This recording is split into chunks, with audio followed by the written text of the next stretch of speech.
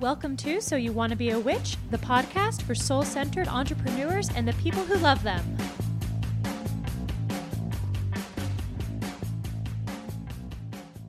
Hello, welcome to Free Coaching Thursday. Today we're going to be talking about what to do when your Facebook group isn't buying, what to do when you doubt your own decision making, how to price your stuff when you're brand new, how to find the balance between protecting your intellectual property, being accessible to stuff, and more. Real quick, if you are catching this over on the podcast on the replay, the way you can come and play, or if you're catching this on Instagram on the replay, is on Wednesdays over in my Instagram at Sarah M. Chappell. We post a question box in my stories that says, what do you need help with? And then Thursdays around 1 p.m. Eastern time, I go live and answer as many questions as possible.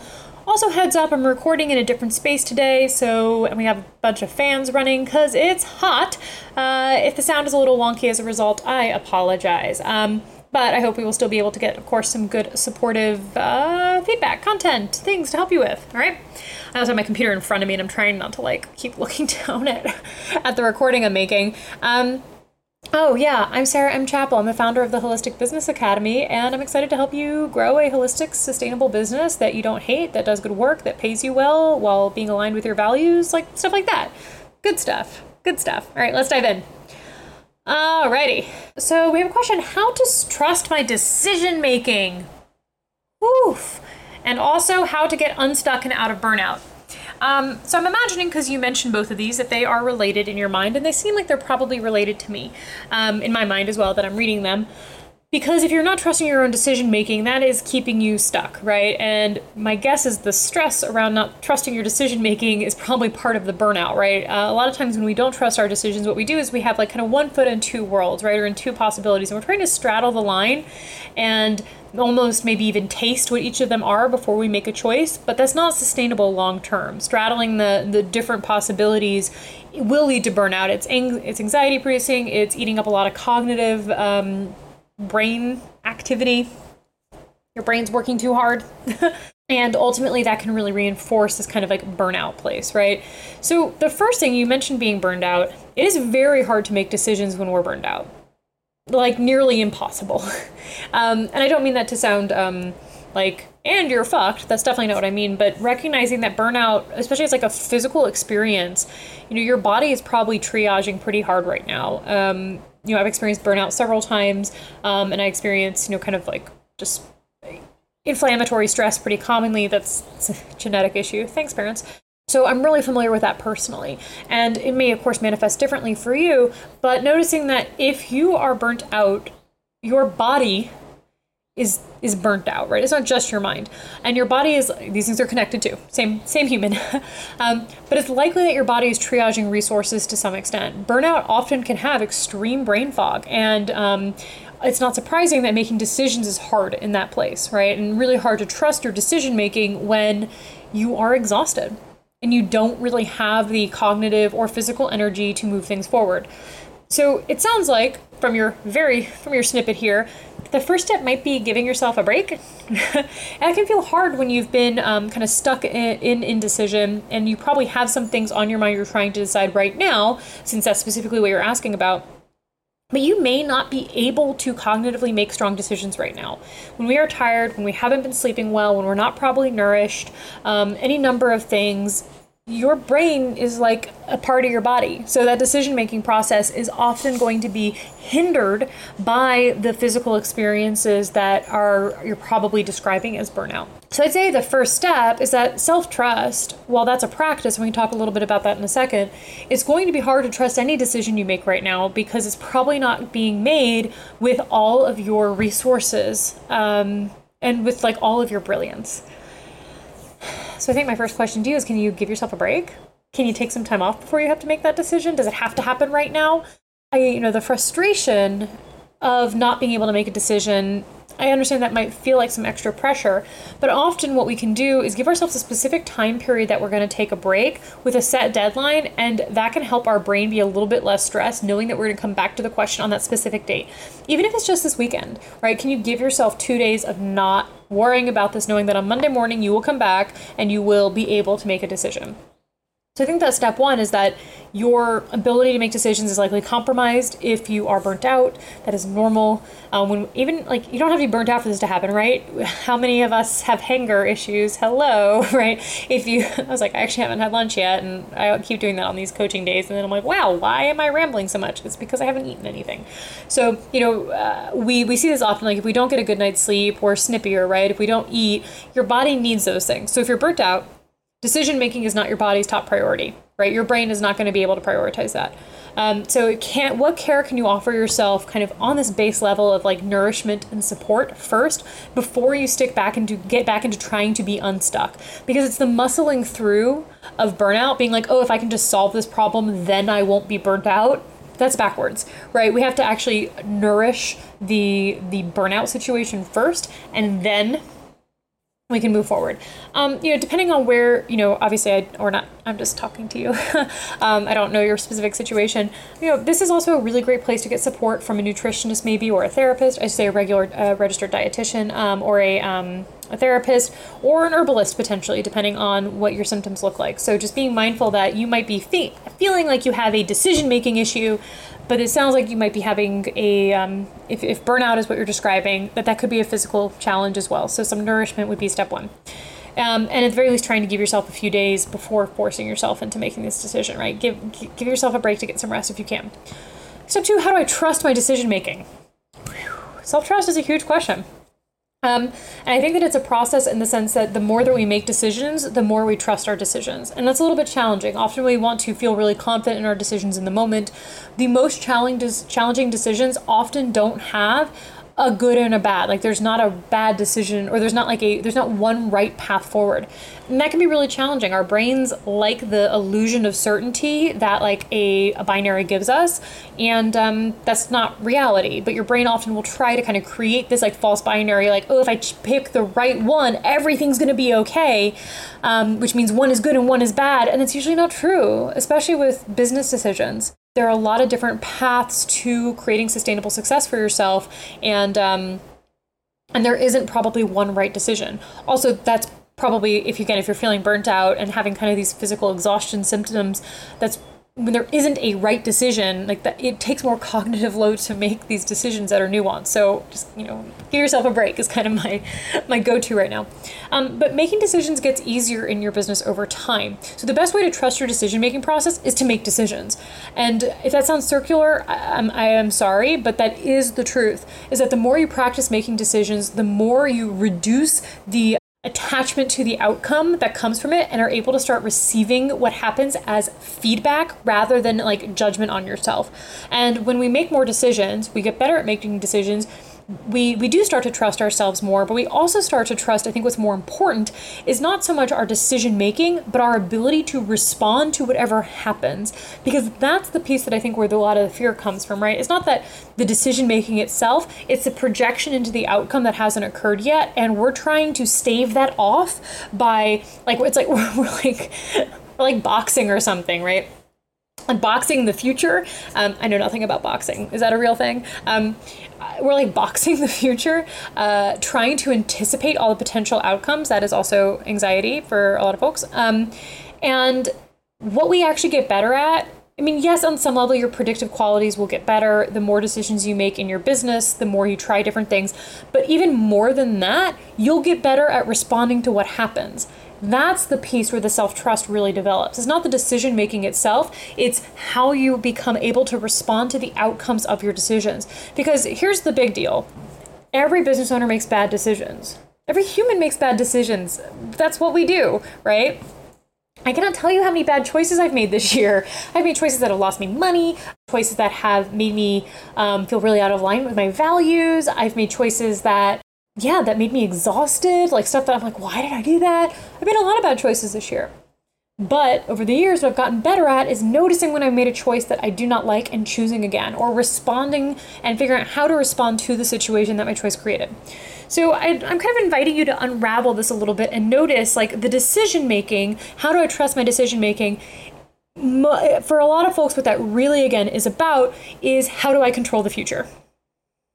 And you can't control the future. All you can control are your actions and how you respond to the outcomes of those actions, right?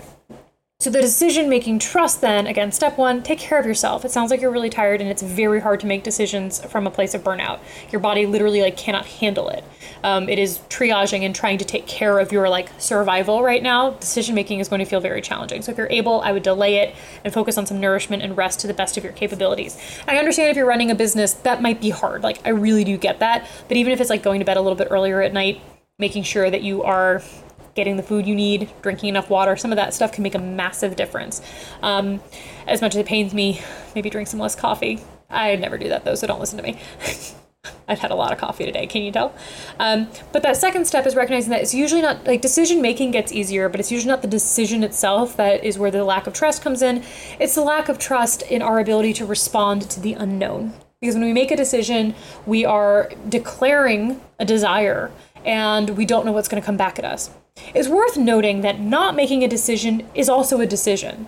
Staying on the crossroads here, this like kind of liminal space where you're straddling different possibilities, that is also a decision. It's often more painful. Because of its passive nature, we are disempowered when we don't make a decision. And making any choice can often be a powerful way to reclaim agency if we've been stuck in that in-between crossroads space where we're going nowhere.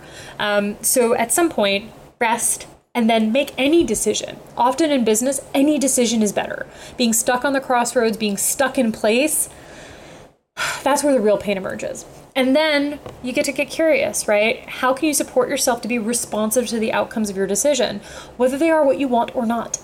Bad decisions are going to happen in business. That's normal. The skill we get better at is responding to them. So I hope that's helpful, because it's not... The self-trust comes with the practice, but I think the bigger piece is do you trust yourself to respond to the outcomes that emerge from your choice? And that also gets easier with practice, but also get some rest. Burnout is not the place to be making decisions from. I need to hear that myself too. I'm not always great at that. All right, let's keep going. I'm scared to put together my list of offerings because I think people will think they're dumb. I don't know you, and that makes me so sad. I'm sure your offers are not dumb. I know it's not actually helpful, but like if you just need an outsider to be like, I'm sure your offers aren't dumb. There we go. There are a couple different ways to approach this. First of all, great job recognizing that you're scared, right? Sometimes we don't know what's getting in the way of taking action on something. And the fact that you realize that it's because you're afraid people are going to think they're dumb, that's actually really useful information. Because what that's telling me is that you're kind of starting to, it sounds like you're probably starting to build your, you're tying your self-worth to something outside of your control, right? Which is people's response to you. And I have kind of two approaches to this. The first is kind of the fuck it approach, which is the people don't like you. There's a post on my feed, you can go find it, called People Do Not Like You. And it's a really helpful, it can be, I'm saying there's two approaches. So if this one makes you like want to like go like cry in a ditch, don't take this approach. Do what feels better. We'll give you two options. But for me, it's actually really helpful to kind of sink into the place of just remembering that there are people who do not fucking like me. They do not like my voice. They do not like my face. They do not like how I talk about things. They don't like the fact that I hate this or love that. They don't like the fact that I drink so much coffee or that I curse. And for all these stupid reasons, people just don't fucking like me. I put my fucking foot in it over on Twitter yesterday, shared an opinion in the discourse, and it turns out there's a lot of people who don't like me and even think I should burn at the stake. That was pretty fun. Cool story, guys. I was like, that's a really, really strong comment. Those people literally don't know me. They know nothing about me except the one sentence response I made to something, right? People do not like you. That can sometimes be very freeing because we actually don't want everyone to like you. That's not the goal. The goal is to find the people you can help with your work. And sometimes just kind of stepping into the place of being like, there's gonna be a bunch of people who don't like me for reasons I don't even know. People are going to project things. People are going to make assumptions based off of one thing you write on the Instagram, but they know the whole of you, which is just simply not true. That can be a helpful shift if we start to get in this place where I'm afraid people will think they're dumb. Well, you know what? They probably don't like you anyway. No, I mean, I'm kidding, but I'm also not, right? This is real. And we know this like in internet land, it gets really confusing because people are making such quick judgments. But we know this from, like, I don't know, like being in high school. Sometimes there's just people who, like, you just don't get along with. There are people who you don't have good relationships with. And the internet kind of forces us to feel like we should all be able to be friends in a way, like, in real life, that would just literally never happen. You might be able to be cordial to each other, but, like, you wouldn't expect to be best friends with all your coworkers or everybody you go to school with or everyone in your community, right? Being able to get, to like get along as humans is not the same as liking each other. So we kind of have this kind of interesting, like, kind of social shift that happens in online business space, because literally, what did we call it? Liking photos, right? It's all a little twisted. Which is all to say that can be a helpful framework if we start to remember and we operate from the assumption that they're just people who don't fucking like us. That can be very freeing in terms of, if we know that's true, are we going to really let that stop us from doing our work? Okay, that's the first one. The second idea is, if this is new to you, these are your first offers, it is completely okay to want some support from community or from coaches or from friends or colleagues to give you, like, a boost before you share your offers for the first time. It's normal to be scared about showing new shit in the world. But just like anything else, right? Just like if you were making a piece of art or, writing a book or something, be careful who you share it to. Because when you share it to people you have relationships with, often they will feel like they can give you feedback. And if they're not people who actually understand what you're trying to do, that feedback may not be useful. This is why I think it's really valuable to be in a business community, whether you join our community, the Holistic Business Academy, whether you have a small group of, like, business friends that you can talk to, whether you work with a different coach or a different guide, whatever. It can be helpful to be in communities where people understand what you're doing. Because the thing that's a little bit scary is, like, I would never send, like, my mom my list of offers. She would have no useful feedback to give me. She doesn't even understand what I do, so that wouldn't be very helpful, right? However, like, my business coach friends, they're people I definitely ask for feedback because they understand what I'm trying to do, and I'll say, hey, does this make sense? Does this resonate? Is this hitting the mark, or am I missing something, to an audience that actually has the tools to support me? So that's a different perspective. If you're scared, that's okay. You're probably not alone. But it might be helpful to get a little bit of feedback from folks that you trust who are able to actually support you. Just to, like, sometimes we all need a fucking pat on the back. That is okay. So those are our two approaches, right? The fuck off, people don't like me approach, and the getting some help and feedback. And knowing that, like, there's nothing, like, you don't need to do this alone. However you get support, you don't need to do this alone. And you don't need to make this decision to put it out there without having support from other people. I'm sure your offerings are not dumb. That is very rarely the issue if something doesn't go the way we want it to with our business. Usually it's that we're not clearly communicating the value, which is not the same thing. So I hope that helps a little bit. I do find some, like, cold comfort in the people do not like you strategy, but I also very much enjoy the get people to fucking jazz you up strategy. Who's going to be your hype person, right? One of our clients today was talking about being a hype woman, and I was like, you need a hype person for your offers. Okay, let's keep going. What to do when a Facebook group is highly engaged but not converting, super aware of offers despite promotion? Great question. So first thing is, you think you're promoting and they're not aware.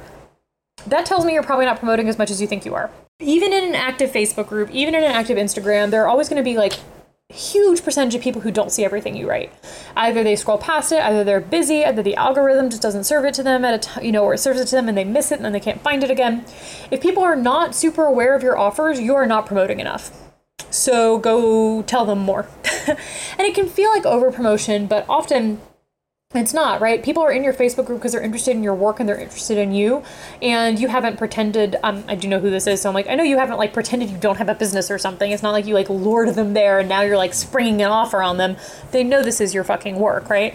So you're probably not promoting as much as you think you are, is, like, step one.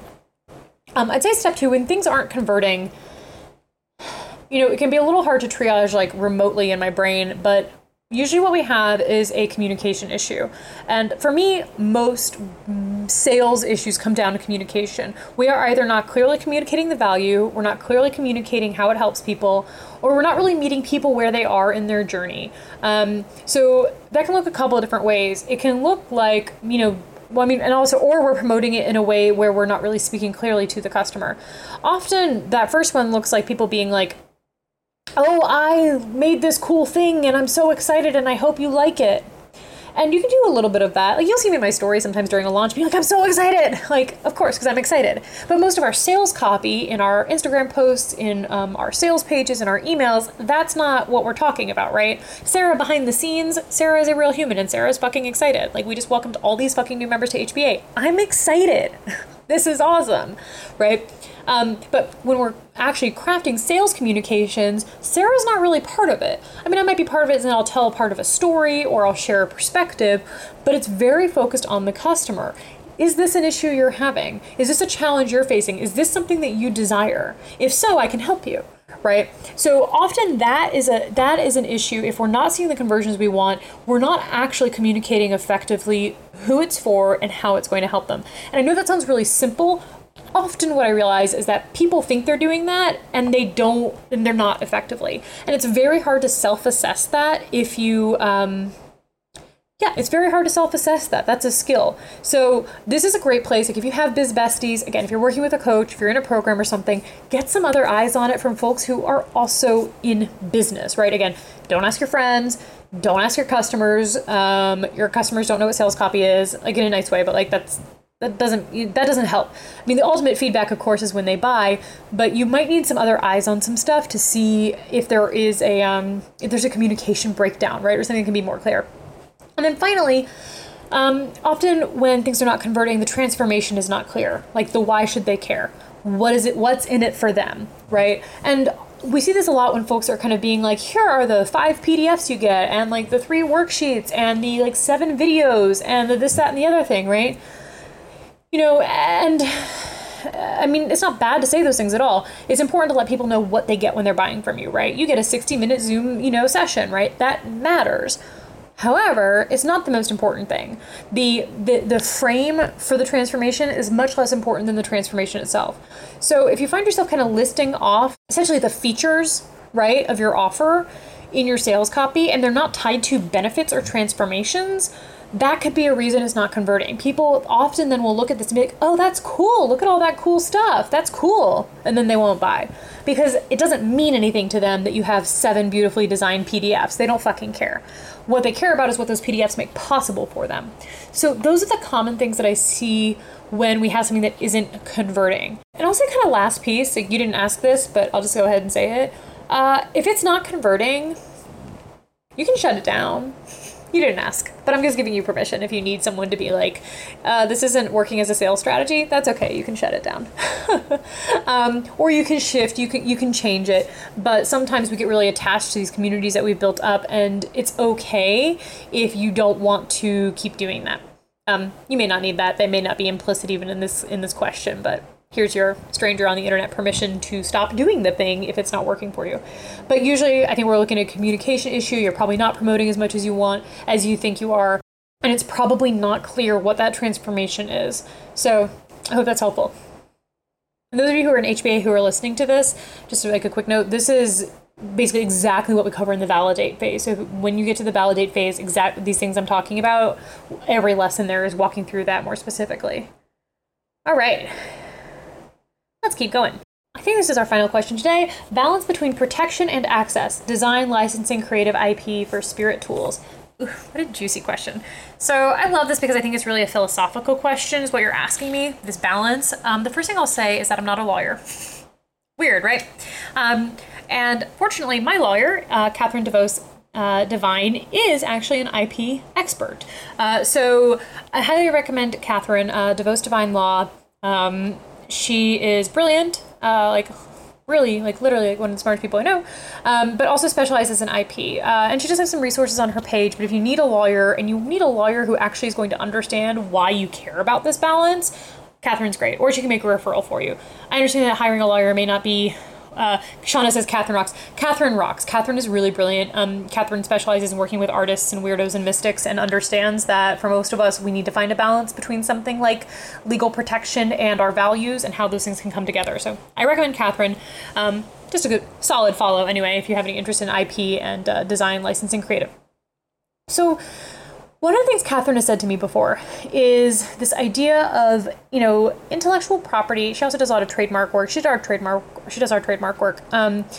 Is this idea of of protection, right? But protection in the sense of protecting the idea, protecting the concept. And she has asked me in the past something along the lines of, which is a great coaching question, how would you feel if somebody took this concept and ran with it? And I think it's a little bit interesting here because I do think the feelings piece matters, right? We will talk about the practical aspect in a sense, but there's parts of my work that I just don't like. Even if I develop them, they're meant for people to take and run with, right? They're meant for people to apply in their businesses. And I know that they will like kind of float around. I'm not going to lie, when I have seen people copy my stuff, that doesn't feel good. That's not them applying what they're learning from me. That's them stealing from me, right? And I understand there's a lot of reasons that happen, and there's a lot of like kind of confusion, I think, in the online space about IP in general and what's appropriate and what's not. But, you know, if you've copied something and just kind of like changed the wording, but it's basically the same, or it's literally the same, I don't love that. I don't feel good about that. Versus seeing people actively apply what I teach, I feel great about that. That's the whole fucking point, okay? So I think the first thing for you maybe is like just like this kind of like physical check-in. Maybe imagine Catherine DeVos Divine. I always mispronounce Catherine's name. Let me just write it out real quick and I'll drop it here in the chat. And then we will link, if you're listening over on the podcast, we'll link Catherine up in the show notes. I know Catherine's a witch, like legit is a witch. So it's helpful to have a lawyer that gets it. In addition to just being smart and amazing. So, and if you're an HBA member, there is a bonus training called Protect Your Magic with Catherine that you can watch as well. So you can get a flit sense of how she works, and she talks a little bit about IP and that. But I think the first is almost like a somatic check-in. How do you feel when you think about certain things happening? Because my guess is something's happened or you're anticipating something happening, and that's what's bringing up this question. And even though like the felt sense may not be like a legal definition of like protection versus access, I think it can be really helpful for us to see where our boundaries lie in our work, right? For me, again, I need people to apply what I teach, and I recognize that sometimes that means that my concepts and my language are going to end up in other people's mouths. That's part of learning, right?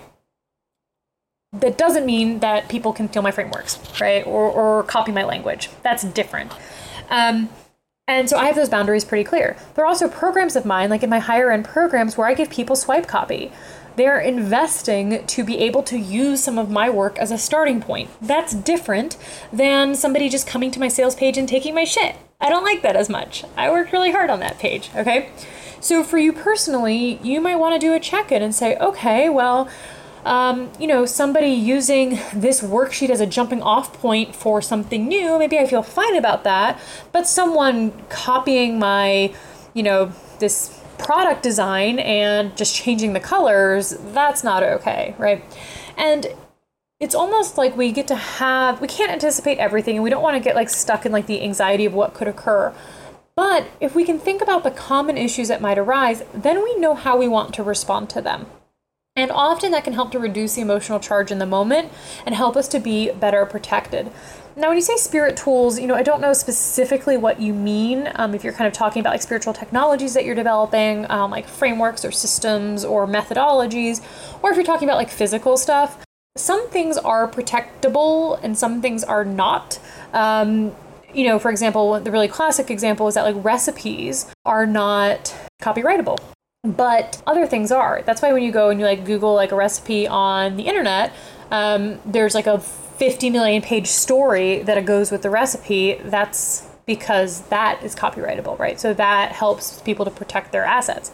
And we're going to see this kind of pushing into interesting places in spiritual work, things that probably haven't been tested legally. But, it's probably not a far step to say that like, somebody's recipe for a certain kind of something might not be protectable, right? Protectable, is that a word? So I think the second piece here is, right, I was talking a lot about like, how would you feel? What is it with access that you're trying to create? What is the access question for you? Is it about being properly compensated? Is it about what people can actually do with it? I think a lot of like, artists whose work gets tattooed onto people and they're not getting paid for that work being tattooed onto somebody, that to me, and artists have different perspectives on that, but like that to me is a really good example of like, well, here's this design, right? what is the tattoo licensing for? It's now being translated into a different form. How do you want that to be handled in your business? And something else I learned from Catherine is this concept of like being upfront about it, right? So I would just think, what are the different things that you're anticipating, right? Design, licensing, creative, IP for spirit tools. What are the things that are like bringing this question up? And then trying to divine how you think people would use it. And are you okay with that? And then you can essentially make ground rules for it, right? Even if you're not like making a legal contract with everybody, you can say, here's how I expect my work to be treated. This is, if you're going to engage my work, this is what I want. This is how I want to be credited. This is what you have to pay me if you want to tattoo it on your body, whatever. So I think ultimately that balance comes down to the fact that it's a personal values question. I think that small business owners deserve to have their work protected and respected by the people they support. You know, there is nuance there, but if you have put time and energy and effort into creating something, then it's okay to want to protect it. That doesn't necessarily really reduce access per se. And if you want to increase access, it is okay for you to dictate how people use the things that you've created and to be upfront about that in advance so that they can decide whether or not they want to invest in learning that thing or using that thing. I know it's kind of a bit of a mess. Ultimately, I think it's a values question in addition to being a legal question. I'm still not a lawyer, so still not giving legal advice. But from the values perspective, what are your concerns going to happen? And how can you address that in a way that's aligned with your values? But ultimately, here's what I think. Your ability to keep creating this work, to keep creating these tools, is probably predicated upon your ability to be properly compensated for them, or at least to have your work protected.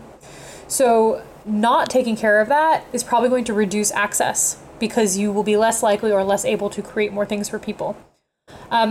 So I think when we have these pieces in balance, when the work is protected, when your boundaries are clear, when you know what's tolerant, what you will tolerate and what you won't tolerate, then it becomes easier to keep making more work that will impact and benefit people. Versus if your work is completely open source, as a very small business owner, you may not be properly compensated and may not be able to keep doing your work. I don't know. It's a really good question.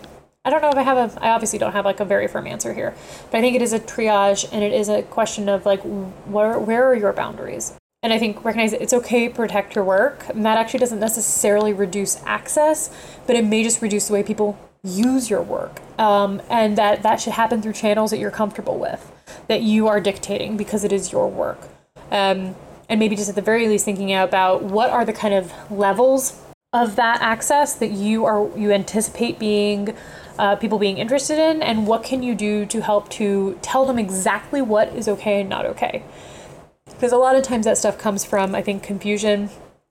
In my experience, also, often folks don't realize what they've done, or they view it very differently, but people are generally very nice about it. In general, we've not always. I think that having a plan for how you want to approach it might be ultimately the best solution.